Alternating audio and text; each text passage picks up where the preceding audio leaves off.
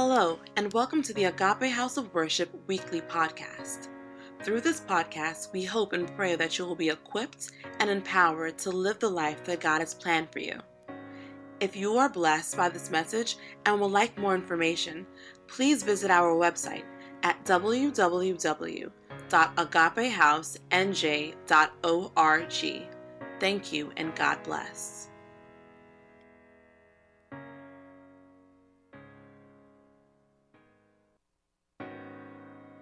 I want you to turn. You've been blessed so far, and I believe that God has something more for you.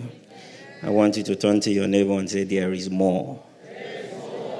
There is much more. Amen. One thing about walking with God, once you think you have a lot, God always tells you or makes you to realize there is more. Amen. Can we pray this morning? Father, we thank you. What a wonderful God you are. We thank you for your word.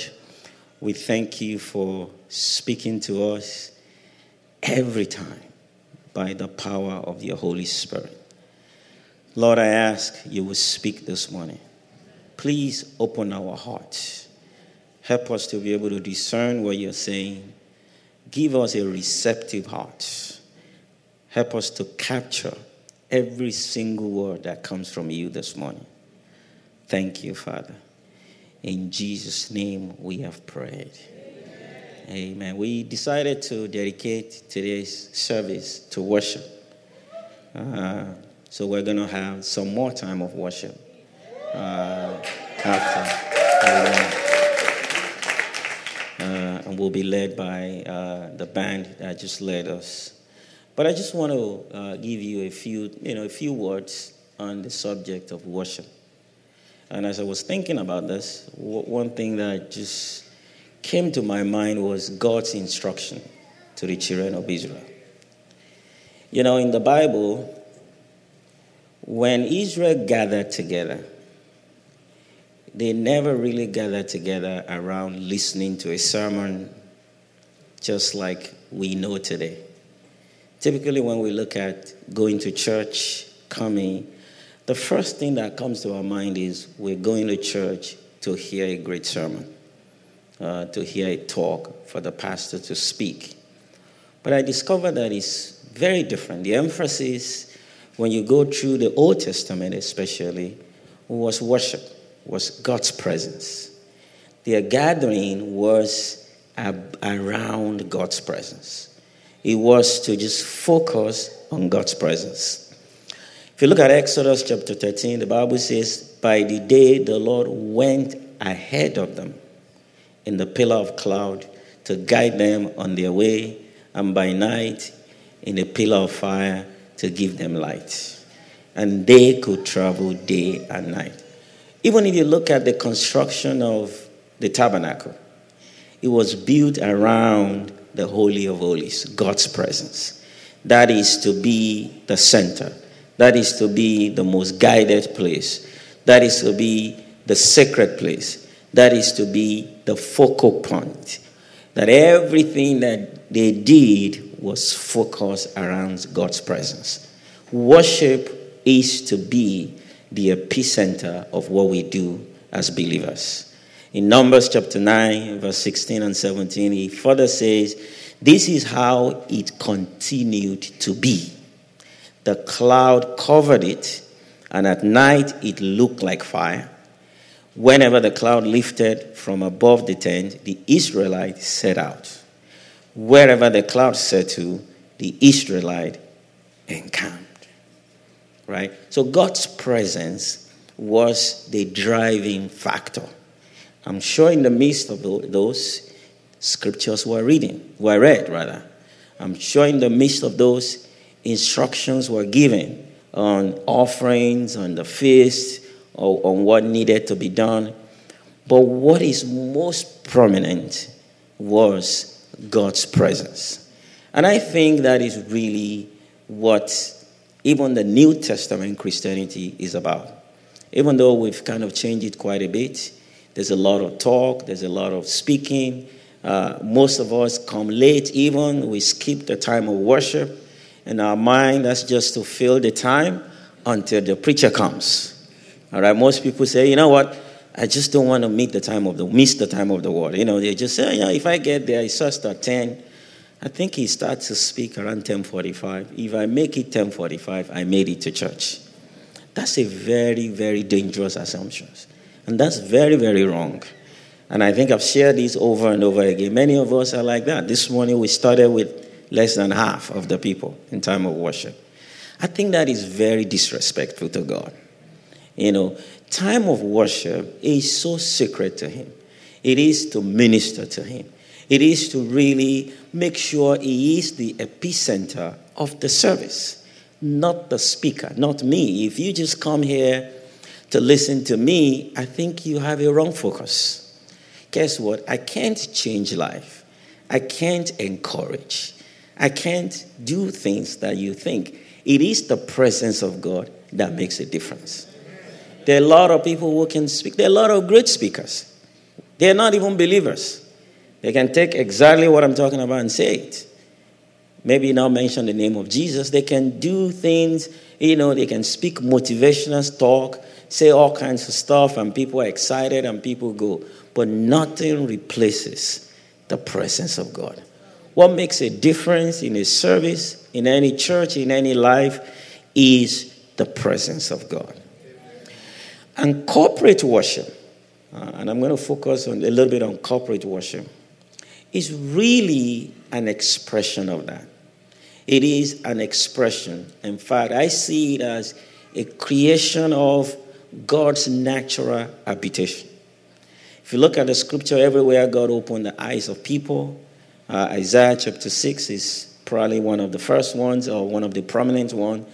When God opened the eyes of Isaiah in Isaiah chapter 6, the Bible says in the year that King Uzziah died, Isaiah said, I saw the Lord. He saw the Lord in his natural habitation. You know how his presence is. And look at what the Bible says. He was sitting on the throne. So he is the center in heaven. Praise the name of Jesus. He's sitting on the throne, high and lifted up. So the throne is lifted up so that nothing else is prominent. Right? Nothing else is distracting. When you show up there, the first thing you see is the high and lifted up throne and God sitting on it. And the Bible says his robe filled the temple. Above it stood seraphim. Each one had 6 wings. With 2 he covered his face. With 2 he covered his feet. And with 2 he flew. And one cried to one another, said, Holy, holy, holy is the Lord of hosts. The whole earth is full of his glory. And, it continues.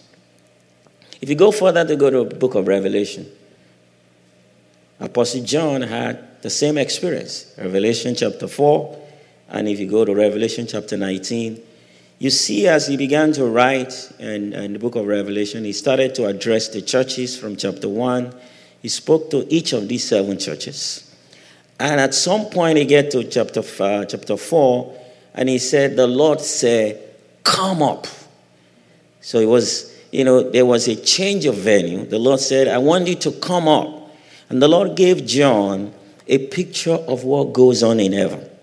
And he said in verse, chapter 1, after this I looked, and there before me was a door standing open in heaven.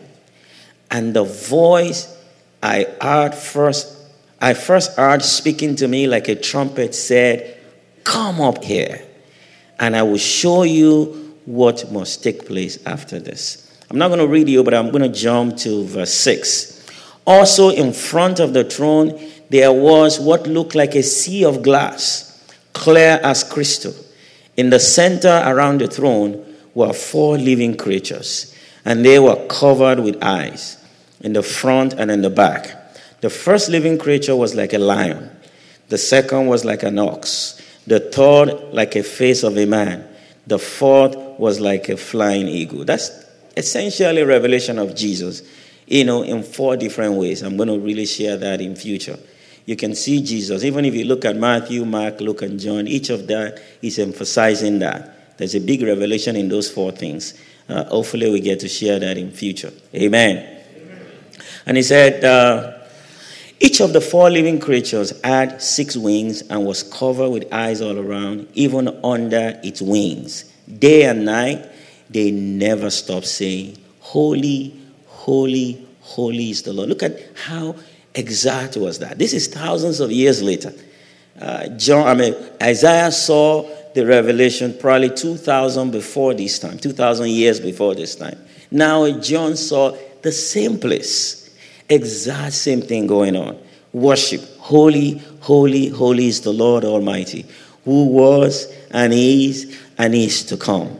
Whenever the living creatures give glory, honor, and thanks to him who sits on the throne and who lives forever and ever, the 24 elders fall down before him who sits on the throne and worship him who lives forever and ever. They lay their crowns before the throne and said, You are worthy, our Lord and God, to receive glory and honor and power, for you created all things, and by your will they were created and have their being. So worship is a continuous thing in heaven. That is the natural habitation of God, an atmosphere of worship. So I always believe that worship goes on no matter what. In fact, when we come together, either as individuals, when we try to worship as individuals, and when we come together especially, we are just joining a worship that is already going on. Praise the name of Jesus. And I think the days we really experience God is the day we're in sync with what is going on in heaven. That's what I believe strongly. That we're joining the perfect worship. That's what goes on in heaven. It's perfect. There's nothing you can take away. If it's not perfect, anybody that messes it up get thrown out. All right? God must create an environment that fits for him. Right? I mean, just like us. If you travel, you go into an hotel, you might not like everything. You might not like the color. You might not like the way the place is arranged. You don't change that because it's temporary. Right? You stay a couple of days in the hotel and you go. But if you buy a house, right, you want it to reflect with what you love. You want the color to be the color you like. The carpet to be the carpet you like. The chairs to be the couch that you want. So God created for himself a place of habitation. And that place of habitation is a place of worship. And that's why worship is very, very critical. So when we come together, our churches all over the world, millions and millions of people, when we come together, excuse me, and worship, in corporate worship, we're joining a service that is already going on. And that is why our prayer should be to be in sync, to be able to join, to be able to just step in there and be able to just ease in by the help of the Holy Spirit into what is already going on. So our corporate worship creates the same atmosphere in heaven. Another way to look at it is this, that our corporate worship, we create the same atmosphere that is in heaven. Because when God sees that kind of atmosphere, he shows up there. Hallelujah. And the scripture is very clear about that. God inhabits, right, the praises of his people. He doesn't just visit because the place all of a sudden looks familiar, right? Have you visited a place where somehow you feel comfortable? Because there's a familiarity. If you walk into a church, for example, maybe it's your time of visiting the church, you just saw it, you go in there, and you walk in there, all of a sudden you met like 5 people that you went to high school together. It's different. All of a sudden you feel comfortable, right? You can join in the conversation, you can talk, you're excited, you leave the place and you say, you know what? I felt comfortable. All right? I didn't feel like a stranger. I felt I belonged there. But if you go into a place you know nobody, All right? Maybe they don't speak your language, or maybe they don't look like. You just try to go along. You go into the place, it's different. When God sees true worship, he sees a place that is familiar to him. He sees a place he can dwell. He sees a place he can inhabit. Praise the name of Jesus. So corporate worship creates the same atmosphere that is in heaven. And I believe that the more we can create that, the more we experience God. The more we worship in spirit and in truth, the more we experience God's presence, God's manifest presence. Praise the name of Jesus. Hallelujah. Now, the scripture we read tells us the kind of worship that the Father is seeking. And that's important. That's important. In John chapter 4, Jesus said, "Yet a time is coming, and has now come, when true worshipers will worship the Father in spirit and in truth. For they are the kind of worshipers the Father seeks." Now, the discussion that going on here, the Samaritans were considered half Jews historically. Over time, they intermarried, so they were kind of mixed group. They intermarried with other tribes. So the Israelites, the rest of the Israelites, always believed strongly that these were not pure Jewish people, because they've intermarried over time. So they were looked down upon. So there was always a rivalry between the Samaritans and the rest of the Jews. If you notice, a lot of even some of the Jesus' parable, when Jesus talk about Samaritans, talking about the Jews, he's trying to talk about the people they look down upon. All right? So, but the Samaritan didn't see themselves as not part of the covenant. They traced their own heritage to Jacob, right?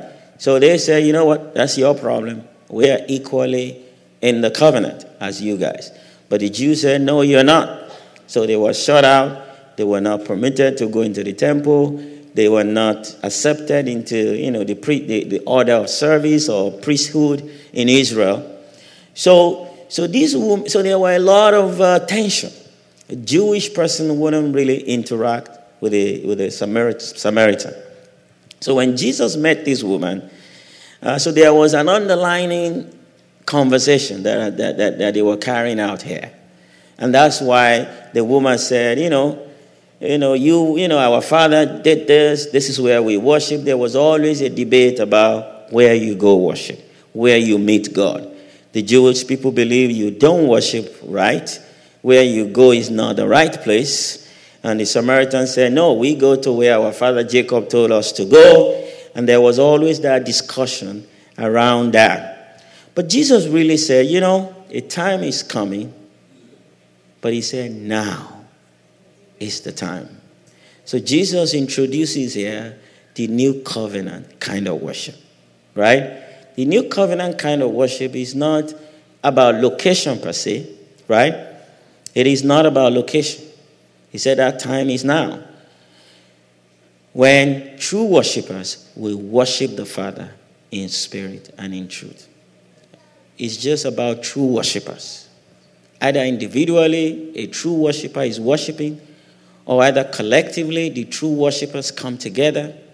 And they can come together in a bar. They can come together in a building built for themselves. They can come together in someone's house. They can come together anywhere. But the most important thing is not the location. All right? Turn to your neighbor and say, it's not about the location. Amen. It's about the people. It's about the heart of the people. It's about the heart of the people.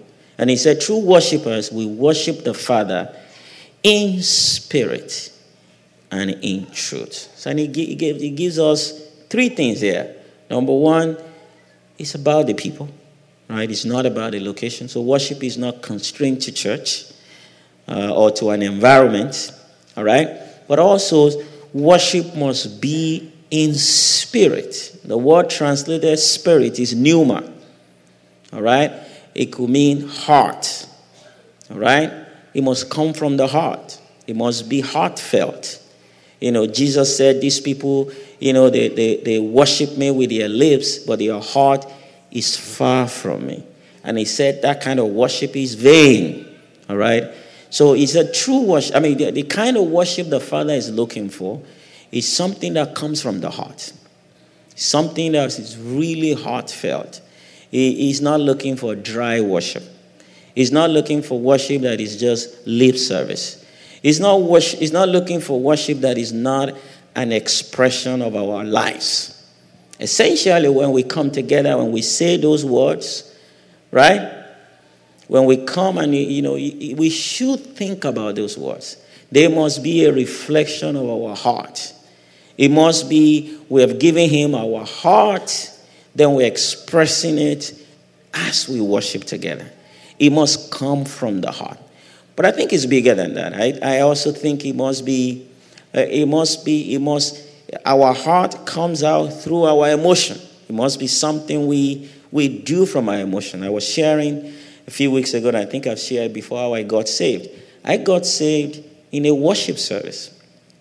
I grew up in church, grew up in a Baptist church, but I wasn't saved. I was just go through church, attended the kids' Sunday school, but never really thought too much about it. That's just what you do. If you get raised by Christian parents, you just go through, right? You just go through all that, all right? Now, I also grew up in a very conservative church where they never even had praise and worship. There's no worship. I mean, they will sing hymn, hymn, there'll be hymn, there'll be that, nothing heartfelt, right? Even prayer wasn't supposed to be heartfelt. When I was growing up, prayer was supposed to be so silent that the next person should not even know what you're talking about. They must not hear you. If they hear you, then you're doing something wrong. So we slept. That was a good time for kids to sleep. Right? So they said, you bow down your heads and pray. And we bowed down our head and slept. While the rest were. So this time I was invited to, I was my first year in college. I was invited to a worship service. Now, it was a prayer meeting and worship. Nobody preached. There was no preaching. They were just getting together to worship, and they prayed, and somebody invited me. A friend of mine who was a mentor actually forced me to come there. He's invited me for almost a year, because he was my senior. Somebody was my senior in high school, so he was already at the college for 3-4 years. I met him there, so he invited me to the fellowship. I said I would come. I wouldn't come. You invite me again. I mean, we went through the dance, throughout the session. So these days, you have to come. I'm coming to your hostel to get you. So we go. And I said, okay, this time, let me just satisfy this guy one time and go. So I went there, and I saw worship. And there was maybe half an hour or 40 minutes of worship. For the first time, I saw people crying. I mean, I was, first of all, shocked. I didn't know someone can cry worshiping. I mean, that was like over singing a song. I mean, now it was like a sport arena, where we were just worshiping, and there was a column there. The guy standing beside me was holding a column, right? Just worshiping and crying, from the bottom of his heart. And it was just, I love you, God, whatever song they were singing. I didn't know most of the songs. I mean, but I could sing along, but mine wasn't heartfelt. And as the worship progressed, it became very clear to me that they knew what they were talking about, right? That their worship was heartfelt. Mine was just lips. I was just saying those things. I couldn't feel it the way they were feeling it. I couldn't express it genuinely. And at the end of the service, there was no altar call. They dismissed the service, and I was going home. But something else happened as we went through the worship, the service. At some point, I felt like the odd one out. I looked around, I saw that almost everyone I could see was genuine, was worshiping, was into it. I couldn't. All right? So I felt like I had a soiled clothes. You know how everybody's wearing white, yours is soiled. I just stood up. And I left that place, and I said to myself, I think I have two choices. One is to never go to an environment like this again in my life. It was very uncomfortable, right? And I said, but you know what? Maybe I need to do something to also be able to feel it the way they felt it. And I'm glad I make the second choice. Amen. That's why I'm here today. No altar call. No fill out a form. Nothing. Nobody really counseled me. I got to my room that day and I said, Jesus, I want to give my life to you completely. And from that day on, I have never looked back. Praise the name of Jesus. So it must be heartfelt. But also, it must be in truth. That's the second thing that Jesus said, right? Those who worship must worship in the Spirit and in truth. The truth of God's word. And I think both of them, they actually feed each other. See, the more truth that you know, the more you can worship. The more your worship can be heartfelt. You see, the more you understand redemption, for example, what Jesus did for you. I mean, the only response you have is worship. You see, the only true response. I mean, I love to read the epistles. I love to I see that the only response that follows a revelation of God is worship. Each time God opens your eyes to see what Jesus has done, right? How he offered himself. How all of a sudden we are accepted in the beloved. What the grace of God means to us. The promise of eternity. How, Jesus just paid the price. The authority that we have in Christ Jesus. How the wages of sin is death, but the gift of God is eternal life. The only response that you have is worship. It's just to say, oh God, I thank you. And that's why in Ephesians chapter 1, Apostle Paul will start by saying, for this reason, I bow my knees unto the Father. Because of what Jesus did. And that's why I love contemporary Christian worship. And I've said it, music, because the emphasis is really on the truth of the Word of God. All right? The emphasis in just what the truth of God's Word. And as I worship and those words they go through, they just go on and on in my mind, and I can just go on and worship. Praise the name of Jesus.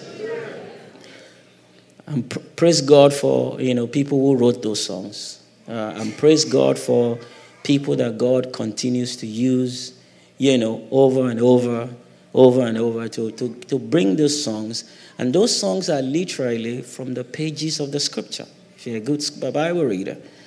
Or just expressing, the thought of God from the scripture. And that's important. Very, very important. So it must be based on truth. Worship shouldn't just be sensation. All right? Even though it must be heartfelt, but it must be heartfelt based on the truths of the Word of God. That's why a true worshiper must have an understanding of the Word of God. Amen. I'm praying that our worship, God will use this service to take our worship to another level. Now, I'll start by saying when you create an atmosphere that God feels comfortable, you see, all of a sudden, you don't need much prayers for God to do something. You see, there is the deliverance that God does because we ask Him, right? We plead, we ask, and He shows up. You know, the Bible talks about God's hand and God's face, right? Because we just say, He stretches His hand and He does something. You see, but there's a deliverance that happens because He's present. Right? There are victories you earn, you have because, you see, when God is present, sicknesses won't stay there. Depression won't stay there. Right? Defeat won't be there for long. Because God's manifest presence is there. And that's why worship is important. That's why worship is important. It introduces God's presence. God just doesn't visit, right, the praises of His people. What does He do? He inhabits. Now, what inhabiting means is God has to change our environment. We are not just an hotel room that God visits. Right? This is not just because if you go to an hotel room, you don't change your hotel room. You know you're leaving in a few days. But if a place becomes where you inhabit, you change it. Even as an individual, if worship becomes your lifestyle, God comes in. He changes things. You see, that's why prayer gets answered before they are prayed. Right? Because God must make His life comfortable. Right? Demons can stay where He stays. Praise the name of Jesus. Can we just lift our hands and just worship Him? Lord, we just thank You. Lord, we just thank You. We honor You. What a wonderful God You are. Father, I'm asking now that You will raise worshipers in this place. Father, You will raise worshipers out of this place. The Bible says You are seeking. That means there are not many of them. If the Bible says the Lord is seeking, I want you to say, Lord, I want to be that person. Can we just stand up and just say, Lord, when you're seeking for worshipers, I want to be one of them. Can we just tell Him? Let's tell Him, Lord, please raise me. Make me a worshiper. Help me to worship You in spirit and in truth. Hallelujah. And if you're here, maybe you haven't really surrendered your life to Jesus. Worship is impossible for someone that is not totally surrendered. The good thing is you can be like me today. Many years ago, right? I shared my experience 25 years ago. You can be like that. You don't have to leave this place and say, I will never go there again. No, you can make the second decision that I want to experience worship the way they experience worship. And if that is your decision today, I'd like you to just put your hands on your chest. I'd like to pray for you. Just say, Jesus, I thank You. I surrender my life to You today. I confess with my mouth that You died for me, that You were buried, and You rose the third day because of me. Today I accept that offering, and I give You my life as in an exchange. Come and transform me and change me and give me the gift of eternal life. Thank You, Father. In Jesus' name. Amen. Can we put our hands together and give Him praise? Hallelujah. We can have